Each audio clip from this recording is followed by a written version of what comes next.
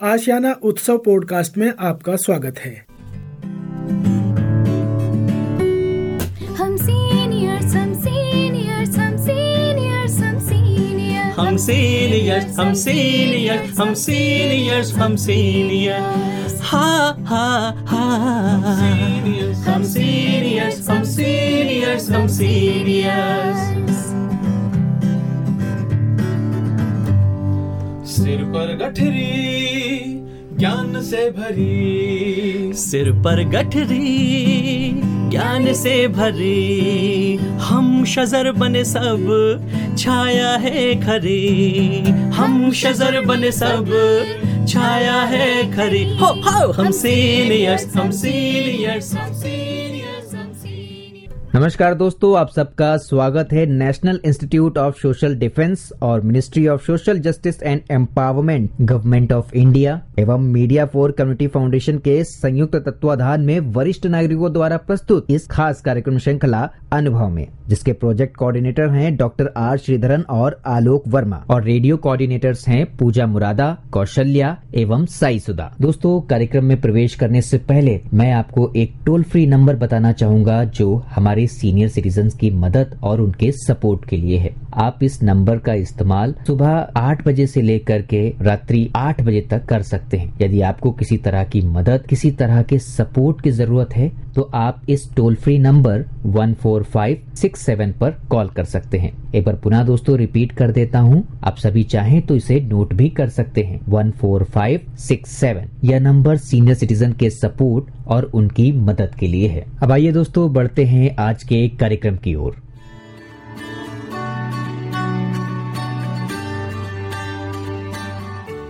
नमस्कार दोस्तों, मेरा नाम अमिता शॉ है और मैं आशियाना उत्सव भिवाड़ी से बोल रही हूँ। हम आपके लिए दिलचस्प कार्यक्रम लेके आते रहते हैं और हम पर्यावरण और अन्य जो है विषयों पे आपसे बातचीत करते हैं। और आपको याद होगा, हम आपसे ट्रैवल के बारे में बात करते हैं। कहाँ आप घूमने जा सकते हैं, कहाँ आप सैर सपाटे के लिए जा सकते हैं, कहाँ आप इस गर्मियों में जा सकते हैं। तो हम इस तरह के काफ़ी कार्यक्रम आपके लिए लेके आते रहे हैं। इसी श्रृंखला में आज हम आपको गढ़वाल ले चलेंगे और मेरे साथ हैं श्री राजेश पल्ला जी। तो आपको नमस्कार और मैं आभार प्रकट करती हूँ कि आप आए और हमारे श्रोताओं को आप गढ़वाल के बारे में और गढ़वाल के जो पर्यटन स्थल हैं और कैसे वहाँ पहुँचा जाए उसको विस्तार में बताएंगे। तो आपसे हम ये पूछना चाहते हैं कि ये जो हम 5 प्रयाग की बात करते हैं, ये कौन कौन से प्रयाग हैं? 5 प्रयागों में देव प्रयाग जी, जो जहाँ पे अलकनंदा और भागीरथी आके मिलती है और वहाँ से जी गंगा शुरू होती है। गंगा का ओरिजिनल वैसे गोमुख भी बोला जाता है, पर समांतर एरिया में भागीरथी अलकनंदा देवप्रयाग में मिलती है और वहां से गंगा शुरू होती है। तो देवप्रयाग। और यदि वैसे 5 प्रयाग हैं, रुद्रप्रयाग, कर्णप्रयाग, नंदप्रयाग, विष्णुप्रयाग। अच्छा। हर प्रयाग में कोई ना कोई ट्रिब्यूटरी पहाड़ों से आके मिल रही जी। तो ये एक नेचुरल फिनोमेना है। तो और ये सब गंगा में ही मिल रही है। ये सब आके गंगा, देवप्रयाग के आगे गंगा शुरू हो जाती है। देवप्रयाग के आगे जी जी जी। तो इनका तो बहुत महत्व माना जाता है। यस। और इन शहरों में भी काफी बस्ती है, काफी लोग रहते हैं इनमें। और यहाँ पे कुछ खासियत है क्या? हाँ, मैं आपको थोड़ा वापस लेके चलूंगा। पिछली बारी हम लोगों ने, जैसे आप जानते हैं कि उत्तराखंड 2 एडमिनिस्ट्रेटिव डिविजन्स में बटा है। अच्छा जी। एक कुमाऊं, एक गढ़वाल जी। कुमाऊं की हम पिछली दफा बात कर चुके हैं, जैसे आपने बताया। जी। अब हम बात करेंगे गढ़वाल की। तो पहले मैं गढ़वाल के बारे में थोड़ा सा बताना चाहूंगा लोगों को। गढ़वाल अपनी प्राकृतिक खूबसूरती और संस्कृति के लिए जाना जाता है। जी बिल्कुल। यहाँ बर्फ से ढकी पहाड़ियां, प्राचीन धर्मस्थल, नदी, घाटी, मानसिक शांति के लिए अनेक स्थान हैं और देश विदेश के सैलानी यहाँ आते हैं। हिंदुओं के 4 धाम बद्रीनाथ, केदारनाथ, गंगोत्री, यमुनोत्री के अलावा सिख समुदाय का पवित्र स्थान गुरु श्री हेमकुंड साहब, अच्छा वो भी यहीं पे, वो भी यहीं है जी। और गढ़वाल में water mountain climbing, water crafting, adventure sports का भी केंद्र गढ़वाल में। अच्छा, जो एडवेंचर स्पोर्ट्स का बहुत नाम आजकल है, आजकल बहुत जी, है। जी जी बिल्कुल। और साथ में वन अभयारण्य भी, नंदा देवी सेंचुरी।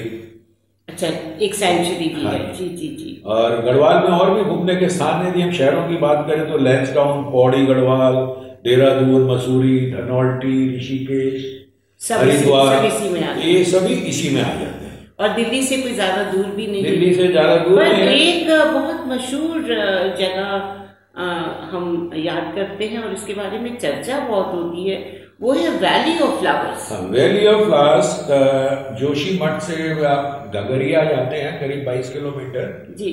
और वहां से यू कैन, आप वहां से ट्रैक है करीब 14-15 किलोमीटर का। आगे जाके एक रास्ता हेमकुंड साहब को जाता है और एक रास्ता वैली ऑफ फ्लावर्स जाता है। तो ये पैदल ही जा सकते ये पैदल ही जाते हैं, आप खच्चर कर सकते हैं। जी जी जी जी। और वहां पे आपको 500 से ज्यादा किस्म के फूल, तो ये तो अद्भुत दृश्य, बहुत अद्भुत दृश्य, फूल, जड़ी बूटियां ये मिलती हैं जी।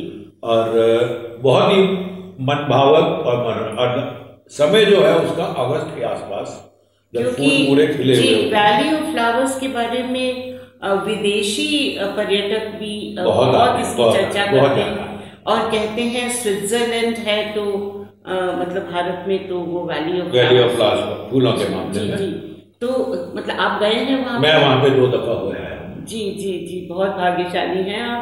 तो हमारे श्रोता भी इस बार वैली ऑफ फ्लावर्स जाएं और बच्चों को दिखाएं कि वैली ऑफ फ्लावर्स का जो अद्भुत दृश्य है उसको देख के कितना आनंद आता होगा। जी। और एक हम बात करते हैं हमेशा टेरी की बात। टेरी ऐसे है कि पहले टेरी शहर था जो पुराना टेरी था जी, और जब टेरी डैम बना जी तो टेरी शहर को पूरा का पूरा शहर शिफ्ट करके नया टेरी बना। जो पुराना टेरी शहर था, गांव था या तो वो पूरा का पूरा डैम में समा गया था। तो ये वेल प्लान सिटी बना था टेरी और पूरी आबादी को वहां से मकान देके सब कुछ करके वहां से रिलोकेट किया गया था। जी जी जी। और वहां से भी आप डैम का नजारा भी देख सकते हैं और पर्वत शिखा का नजारा भी देख सकते हैं। जी जी। तो अभी जो सबसे अहम बात हमारे श्रोताओं को आपने बतानी है, क्योंकि हम एनसीआर में रहते हैं, तो दिल्ली से इन जगहों पे कैसे पहुंचा जाता है? देखिए, दिल्ली से यदि आप जाते हैं बाई एयर तो नियरेस्ट एयरपोर्ट आपका पड़ता है जॉलीग्रांट, देहरादून के पास। देहरादून, ठीक है। नहीं तो हरिद्वार तक भी कोटद्वार ट्रेन जाती है। हरिद्वार ऋषिकेश तक आप ट्रेन ले सकते हैं। बसें हैं गढ़वाल मंडल विकास निगम की, आप अपनी व्हीकल से भी जा सकते हैं, अपनी कार से भी जा सकते हैं। आप ऋषिकेश पहुंच जाइए तो वहां से भी आपको लोकल टैक्सीज, बसेस मिल जाती हैं जो आप किराए पे लेके जा सकते हैं। कि आपको पहाड़ी रास्ते में गाड़ी चलाने में थोड़ी दिक्कत होती है और वो ड्राइवर भी वहाँ के सड़कों से भी अवगत हैं और उनको मालूम है पहाड़ी रास्तों में कैसे आराम से चलना है। तो मतलब ले दे के ये कहा जा सकता है कि आप बहुत सारे साधन हैं ट्रांसपोर्ट के और आप इन जगहों पे पहुंच सकते हैं।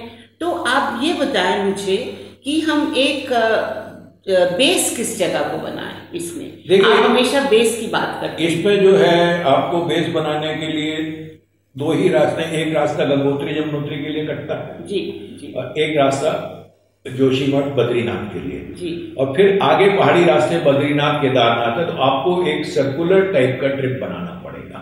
आप इसको ऐसे नहीं कर सकते कि आज मैं इधर रुक जाऊं फिर चले जाऊं। आप ऐसे नहीं। आप जैसे यहाँ से आप चले ऋषिकेश पहुंचे, ऋषिकेश से आप देवप्रयाग, कर्णप्रयाग होते हुए आप जोशीमठ पहुंच गए। जोशीमठ जाके आप बद्रीनाथ चले गए। पर जोशीमठ में आपको फिर रुकना पड़ेगा। जोशीमठ रुकना पड़ेगा। देखिए, अब मैं आपसे बात करूं, बद्रीनाथ यदि हम दिल्ली से देखें तो करीब 550-600 किलोमीटर है।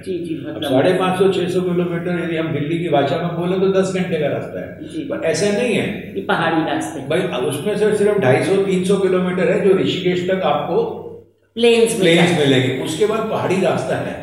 तो उसमें दूसरा पहाड़ों में कभी बारिश हो रही है, कभी लैंडस्लाइड हो रहा है, तो आपका वहां पे वो स्पीड कम हो जाती है। आप ज्यादा डिस्टेंस नहीं कवर कर सकते।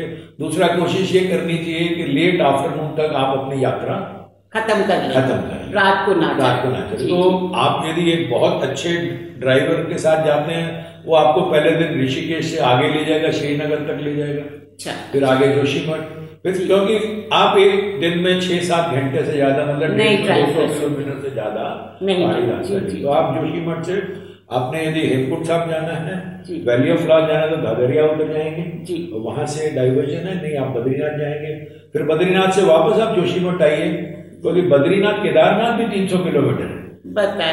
बताइए और हमेशा लोग इनकी बात ऐसे करते हैं जैसे करीब अब गंगोत्री जमुनोत्री जाना है तो आपको यहाँ से उत्तरकाशी जाना पड़ेगा। अच्छा, तो उत्तरकाशी भी जो है करीब करीब आपका 450 किलोमीटर है दिल्ली से। बताइए, तो काफी दूर है। और फिर वहां से आपका गंगोत्री, यदि हम लोग डायरेक्ट गंगोत्री बोले तो 550, यमुनोत्री बोले तो 450 दिल्ली से। जी।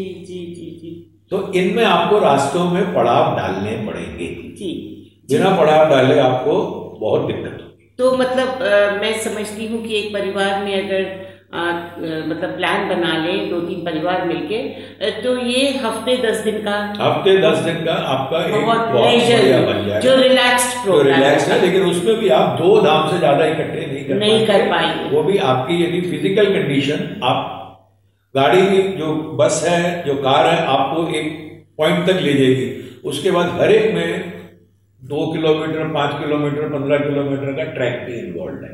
तो मतलब राजेश जी, ये बहुत दिलचस्प बात है कि आप जो ये खास की ये जो आज आपने हमें बताया, तो ये थोड़े यंग लोगों के लिए ज्यादा लोगों के लिए है, लेकिन या फिजिकली हेल्दी, अगर फिजिकली हेल्दी और नहीं तो आपको इन जगहों पे खच्चर भी मिल जाते हैं, पालकियां भी मिल जाती हैं जो आपको लेके जाते हैं, और हेलीकॉप्टर सर्विस भी है।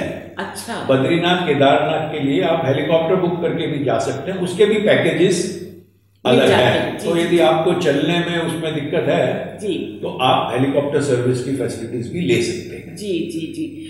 मेरे एक जहन में सवाल आ रहा है कि ये सब जगहों में आपने तो कहा पड़ाव आप रुक जाए, तो क्या यहाँ पे कुछ अच्छे होटल या आपको कॉटेजेस या मतलब कुछ इस तरह की सुविधा है? मैं बताता हूँ आपको, यहाँ प्राइवेट होटल्स भी हैं, कॉटेजेस भी हैं जी, और गढ़वाल मंडल के विकास निगम की अपनी अकोमोडेशंस भी हर जो स्टेट गवर्नमेंट की, जैसे आप गढ़वाल मंडल विकास निगम बोलो या टूरिज्म डिपार्टमेंट, इनके अपने बहुत सारे होटल्स और रिजॉर्ट्स हैं रास्ते में। अच्छा, हर जगह पे हैं, और प्राइवेट भी है जी, और प्राइवेट होटल्स भी हैं, एंड प्राइवेट रिजॉर्ट्स भी हैं, जो कॉटेजेस आपको जगह जगह पे मिल जाएंगे।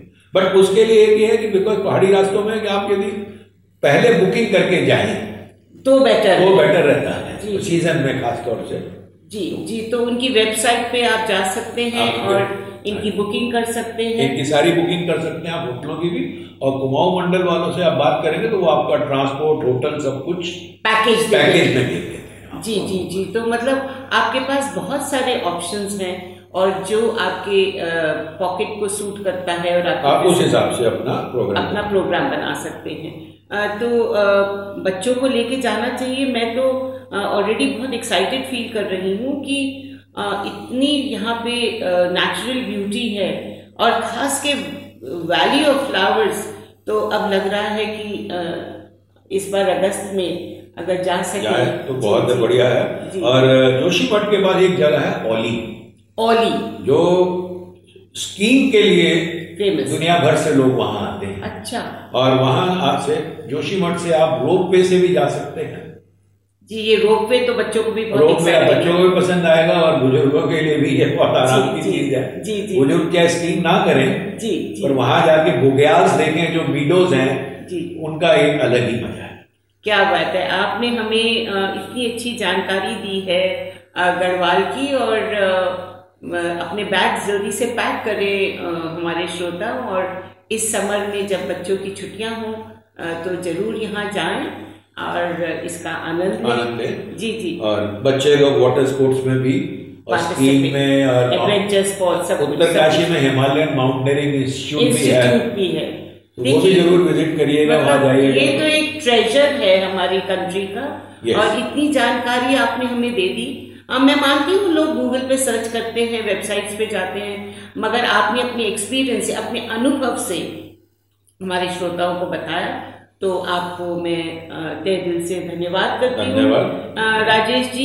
और आप अपनी जितनी सैर आप करते रहते हैं, हम आपसे बातचीत करते रहेंगे और हमारे श्रोताओं के लिए आप इसी तरह की दिलचस्प बातचीत और भी जगह और आपके अनुभव से मजा आ रहा है। और वैसे तो हम अगर एक फोन कॉल करें तो टूरिज्म वाले सब बता देते, पर आपने जिस तरह से हमें बताया उसके लिए बहुत बहुत शुक्रिया। और हमारे श्रोताओं को मजा आया होगा और हम आपके लिए इसी तरह के कार्यक्रम लेके आते रहेंगे। तब तक प्यार भरा, स्नेह भरा नमस्कार।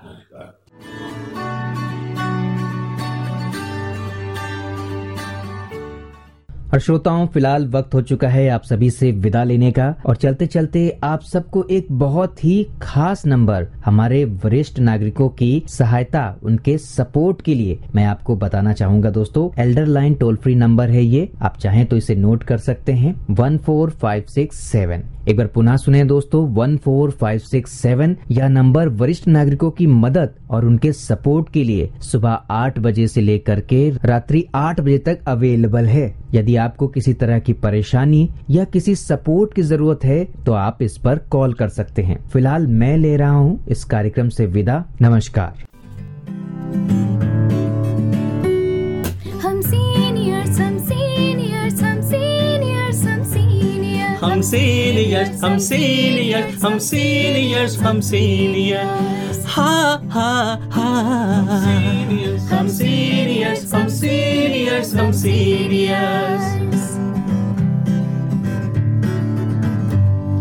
सिर पर गठरी ज्ञान से भरी, सिर पर गठरी ज्ञान से भरी, हम शजर बने सब छाया है खरी, हम शजर बने सब छाया है खरी। हो हम सीनियर्स हम सीनियर्स हम सीनियर्स।